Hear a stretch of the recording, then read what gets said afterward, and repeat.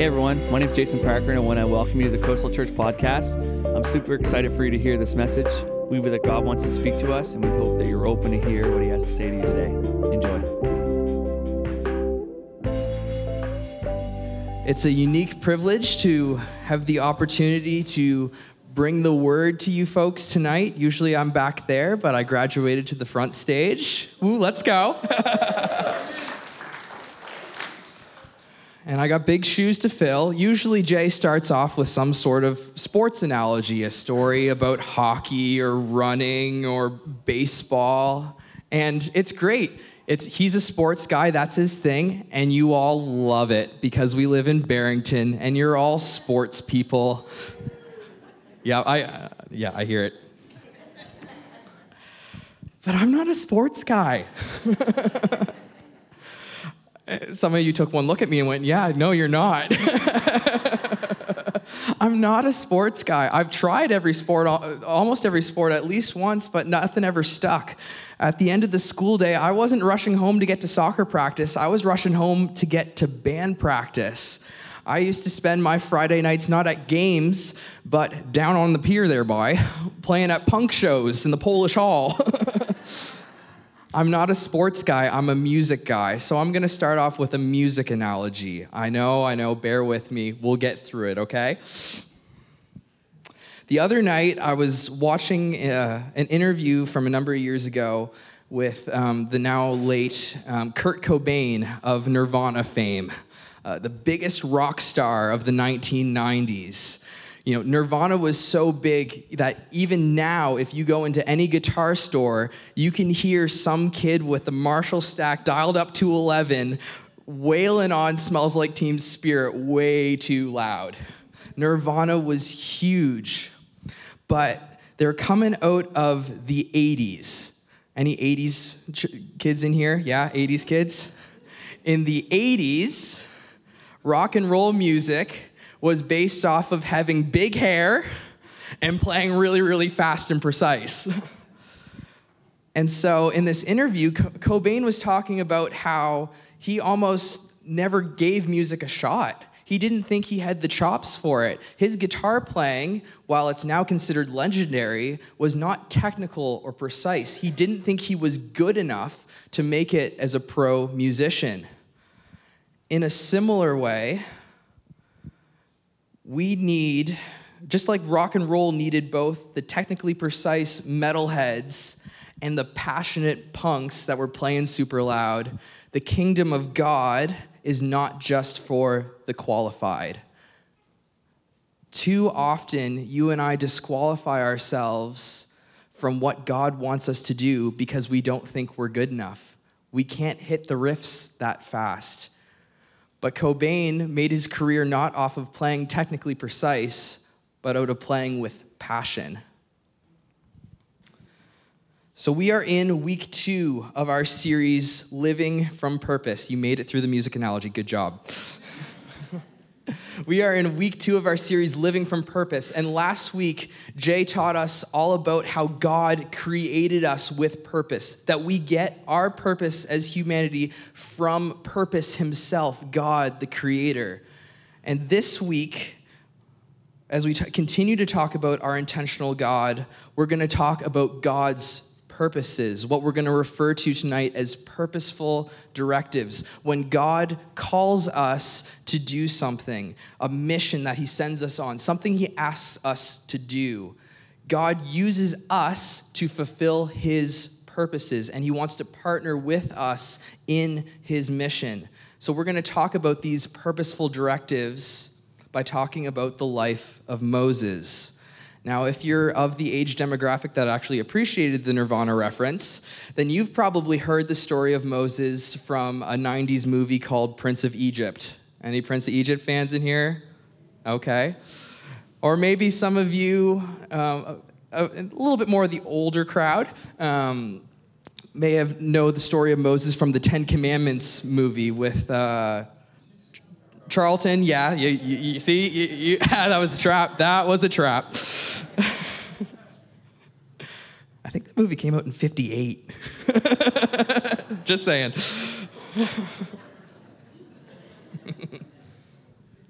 But we're familiar with the story of Moses. And if you grew up in Sunday school, you probably saw it on one of those flannel graphs. Anybody remember flannel graphs? They'd have the little characters. It's such a weird technology. Moses is to the Bible, we're keeping with the music analogy. Moses is to the Bible what Kurt Cobain is to rock music. You should see your faces right now. Moses was a rock star. He did crazy things for God. This is the guy who would take the nation of Israel, out of slavery in Egypt and set up their home in the promised land. This is the guy who gave the 10 commandments, like the 10 commandments, like the thing that our laws are loosely based off of now. That's Moses. He's the guy who encountered God. I was going to say face to face, but it was back to face on the mountain. This guy was a rock star. He wrote the first 5 books of the Bible. But yet, as we're going to see in our passage here tonight, Moses tried to disqualify himself from the job. He didn't think he had what it takes to do what God called him to do. But as we're going to see tonight, and what I hope you take away from tonight, is that God is very comfortable with calling normal people for sacred purposes. God is very comfortable with calling normal people for sacred purposes. So would you turn with me to Exodus chapter 3? It's going to be on the screen there as well, starting at verse 1. Now Moses was keeping the flock of his father-in-law Jethro, the priest of Midian, and he led his flock to the west side of the wilderness and came to Horeb, the mountain of God. And the angel of the Lord appeared to him in a flame of fire out of the midst of a bush. He looked, and behold, the bush was burning, yet it was not consumed. When the Lord saw that, he turned aside to see. I skipped ahead. And Moses said, I will turn aside to see this great sight, why the bush is not burned. And when the Lord saw that he had turned aside to see, God called to him out of the bush, Moses, Moses. And he said, Here I am.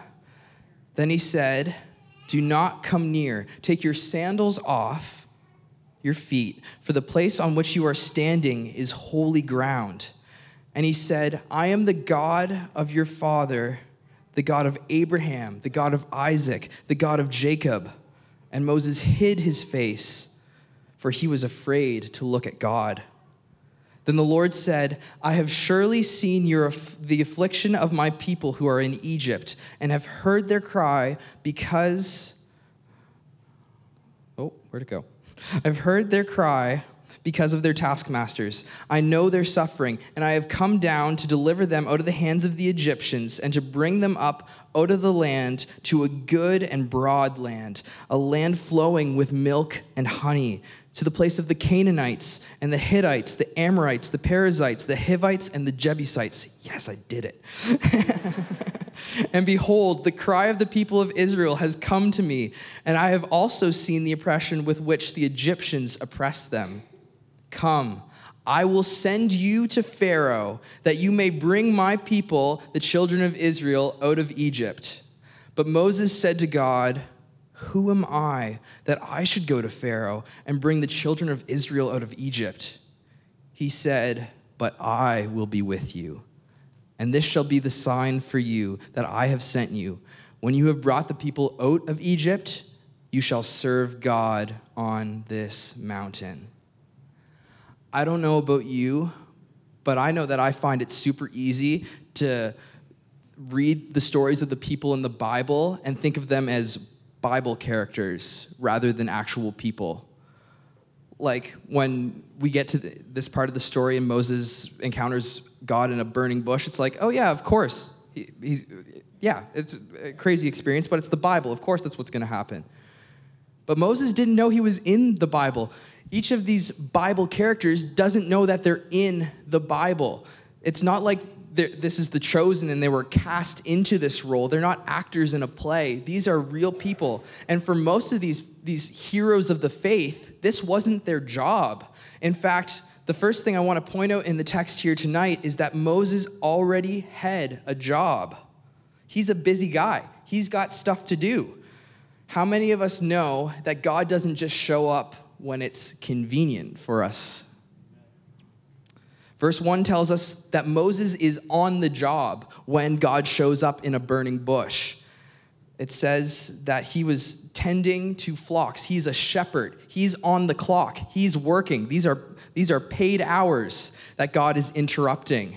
And he's not just on the job. These aren't just his sheep, but these are the sheep of Jethro. Who's Jethro, you might ask? Not the guy from the Beverly Hillbillies. I know that's what you're picturing. Jethro is Moses' father-in-law. He's working for the in-laws. There's no goofing off on the job when you're married to the boss's daughter. But yet, Moses goes to see what's going on.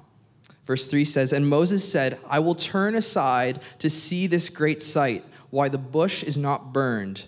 When the Lord saw that he turned aside to see, God called to him out of the bush, Moses, Moses. And he said, Here I am." And we've got to give Moses some credit here because he actually notices the burning bush. If God showed up in a burning bush tomorrow, I don't think most of us would notice it because we're too busy walking around, or more accurately, what bush? Right?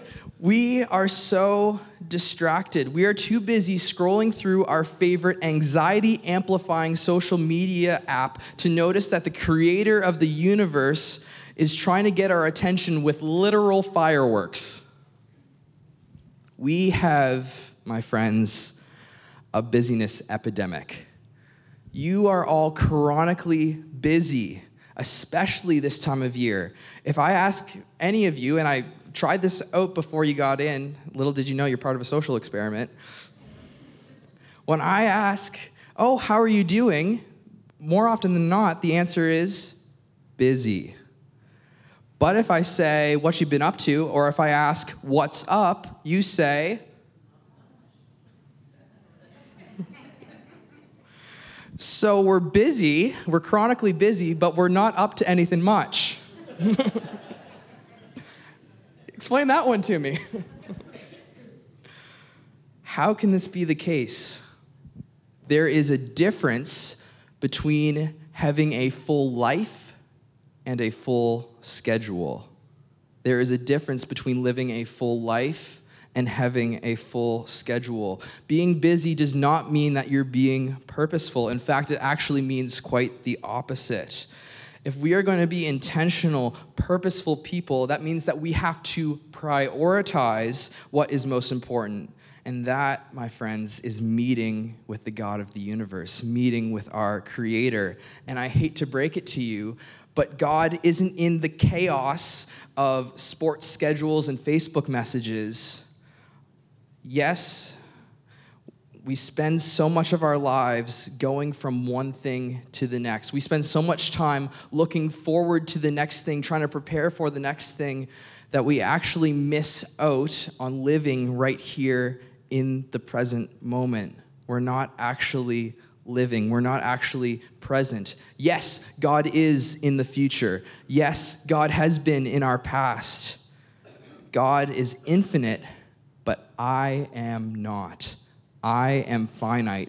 I can only physically be right here in this present moment with you. So if I'm going to encounter God, I can only meet with God in the present. I can only encounter God right here, right now, not in the next thing, not in the thing that's already gone by, not in looking forward to the next whatever, and not missing the thing that's gone by. I can only encounter my Creator right here, right now. And I'm afraid that we have been so busy running from thing to thing to thing, event to event to event, practice to practice, that we miss the burning bush in the room. Moses had a job, a family, a lot on the go. God's call isn't just for punks like me that got nothing better to do. God doesn't just call the bored or the unemployed. He is very okay with throwing a wrench into the plans of your life. He's not scared of calling you out of one thing into another. He's really, really okay with blowing up your Google Calendar. And I know that's scary. Anytime God calls us into uncertainty, I know that it is scary. The unknown is scary. And in those moments, it can feel like life is just chaotic and out of control. But let me remind you that our God is the God of order, not the God of chaos. When he calls us into those things, it often feels chaotic because our understanding of what order is wrong. It's deformed. When God is bringing things into order, it often feels like chaos because our perception of what order is actually skewed. You can trust God. He has good plans for you.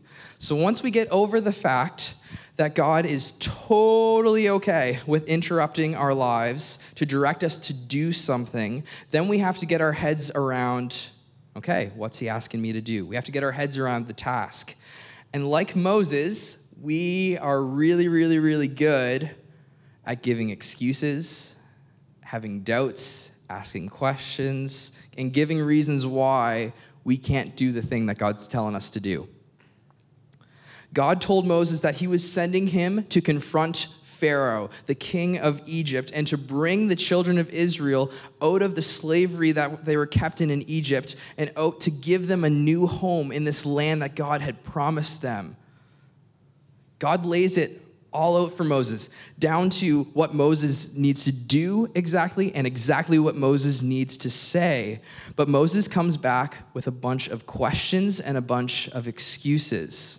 So we're going to go through each of these questions, each of these excuses one by one, and I want you to ask yourself if you've ever heard these words in your own mind towards God, okay? Here we go.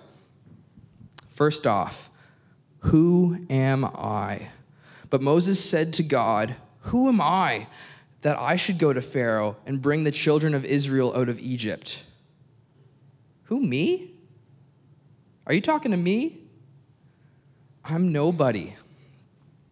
You see, we tend to create our identity, our sense of who we are, based off of the experiences that we've had. Who we are is very much informed by our family of origin and by the experiences and traumas that we've had. And Moses' life had been a roller coaster up till this point. When he was just an infant, in order to save his life, his family put him in a basket and set him adrift, and he was raised by a family that was not his biological family. He was adopted.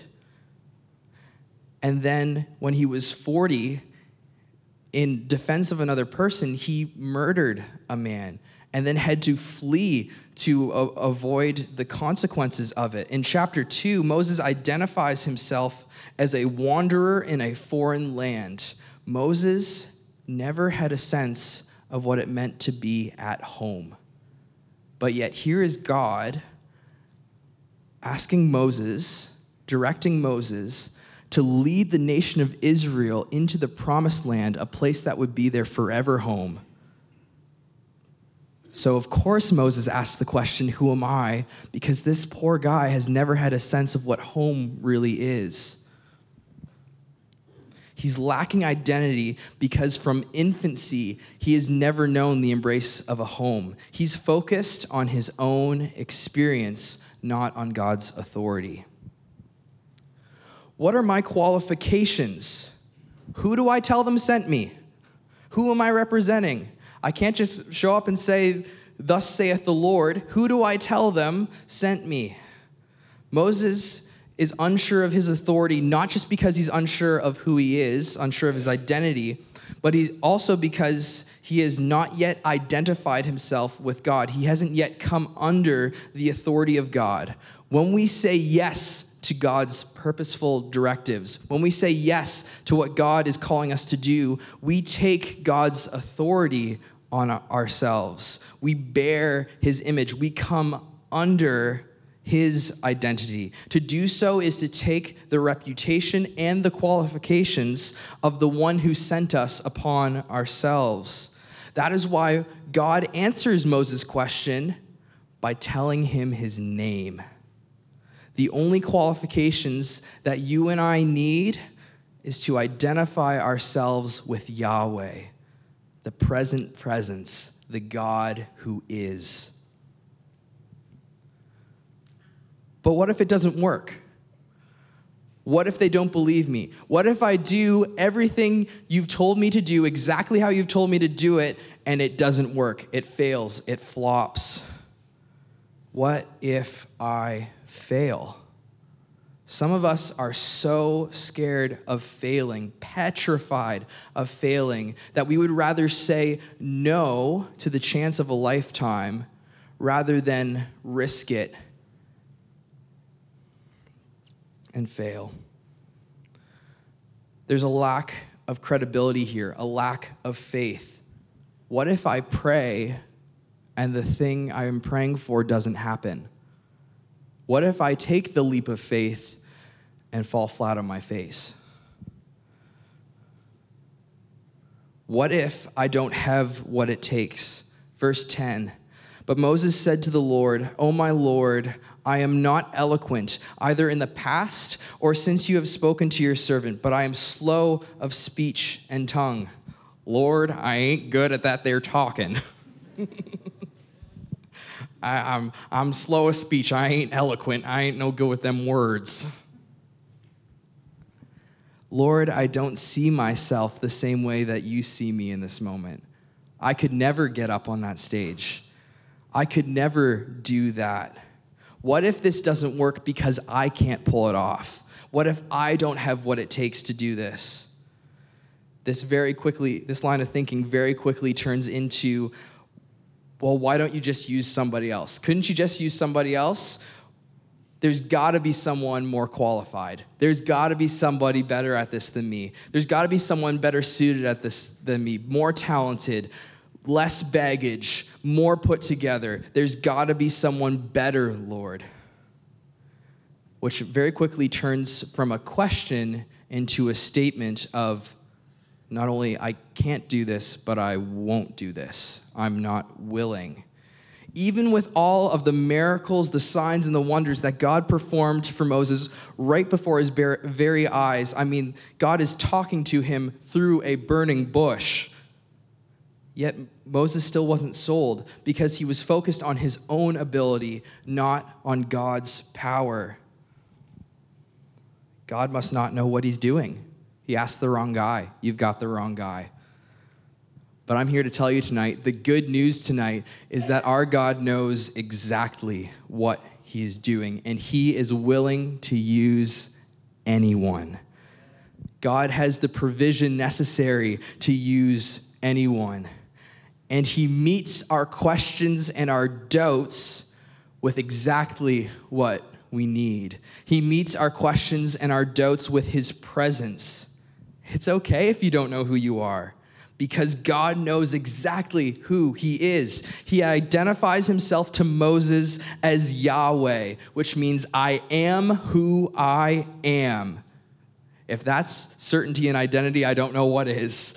He is the God who is, the God who is present. It's okay that Moses thinks that Moses is nobody, because God knows that God is somebody. He's the God of Abraham, the God of Isaac, the God of Jacob. He is the creator of the universe who holds everything together in the palm of his hand. He was worthy then, he is worthy now, he will always be worthy. God can send us glorious nobodies to do what he wants us to do because he promises to go with us. He is present with us. Moses isn't going alone. God is with him. He says, I will be with you. God meets our questions with his person. He's personal. It's okay that you don't feel qualified.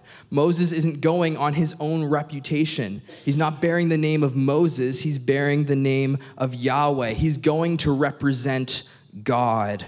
God tells him to tell the people that I am, that Yahweh sent him. He imparts his authority onto those he calls. He gives his qualifications to Moses. When we bear the image of God, it's not us that they see. It's not us that they see when we bear the image of God.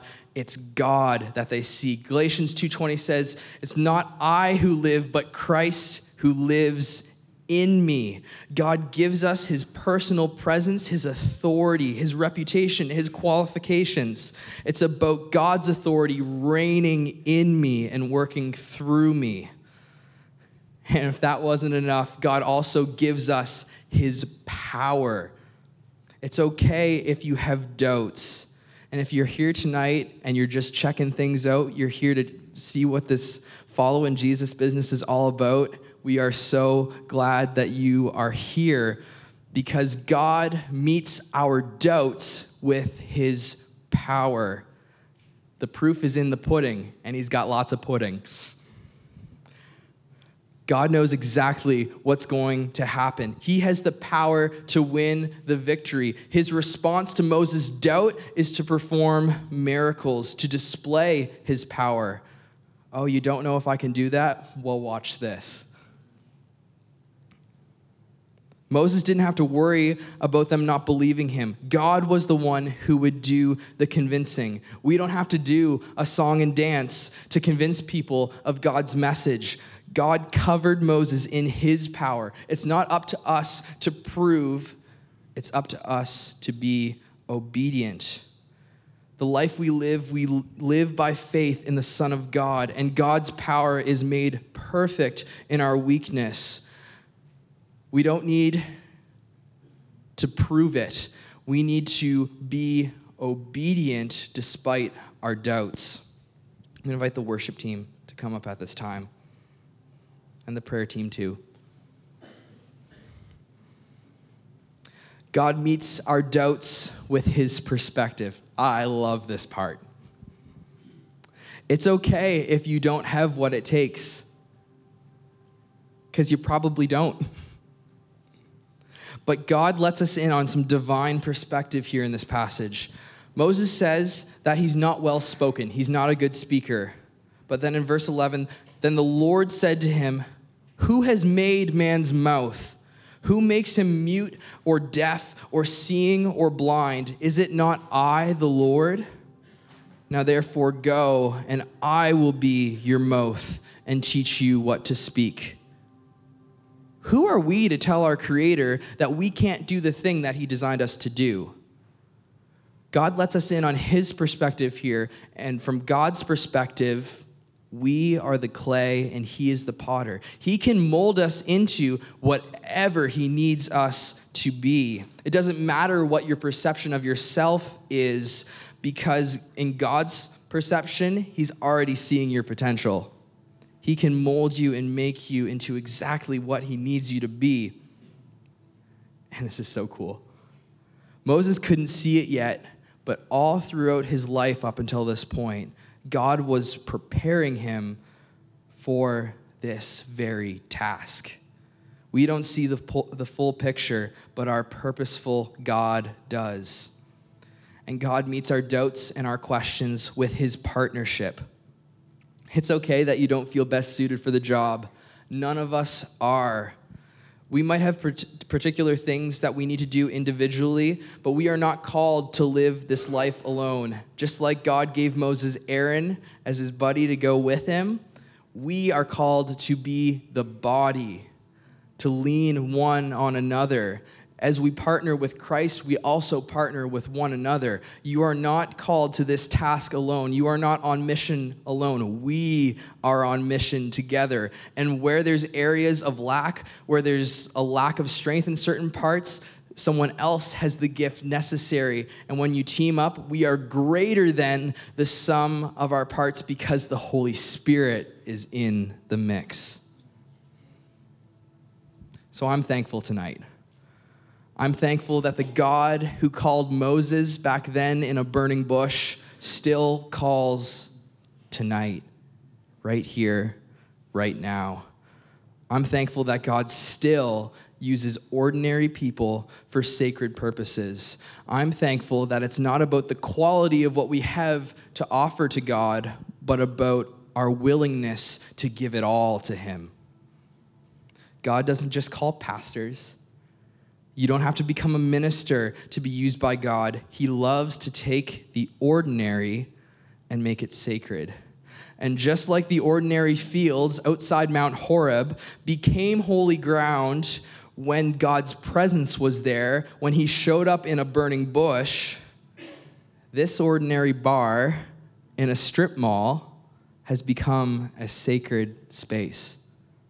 We are standing on holy ground where God has set this place apart for holy purposes, where I believe that God is calling, giving you purposeful directives of things that he wants you to do. So I'm going to invite you to stand. Right now, in this very moment, I want us to first slow down. Breathe. Be present to the moment. We can only meet with God right now because we are only in this moment right now. We only have this right here, right now. So let's slow down, breathe, and listen. Is there a burning bush in the room that you haven't noticed up until this point because it's been too chaotic, you've been too busy, it's been too loud? Now's the time to stop, to listen. And if God is speaking to you, calling out to you in this moment, nudging you with something that he wants you to do, then please, by all means, say yes. And if you hear the Spirit of God prompting you right now, our prayer team is up and would love to pray over you, would love to pray with you, would love to help you discern what God is saying to you. He might be calling you to something crazy. He might be calling you to something way outside your comfort zone. He very well might be calling you to something that you can't pull off on your own. But that is the point. God doesn't call upon us without allowing us to call upon him. Actually, he really wants us to call upon him. He knows that we desperately need him in order to do what he wants us to do. The God of Abraham, Isaac, Jacob, and Moses is calling out tonight. Will you call out to him?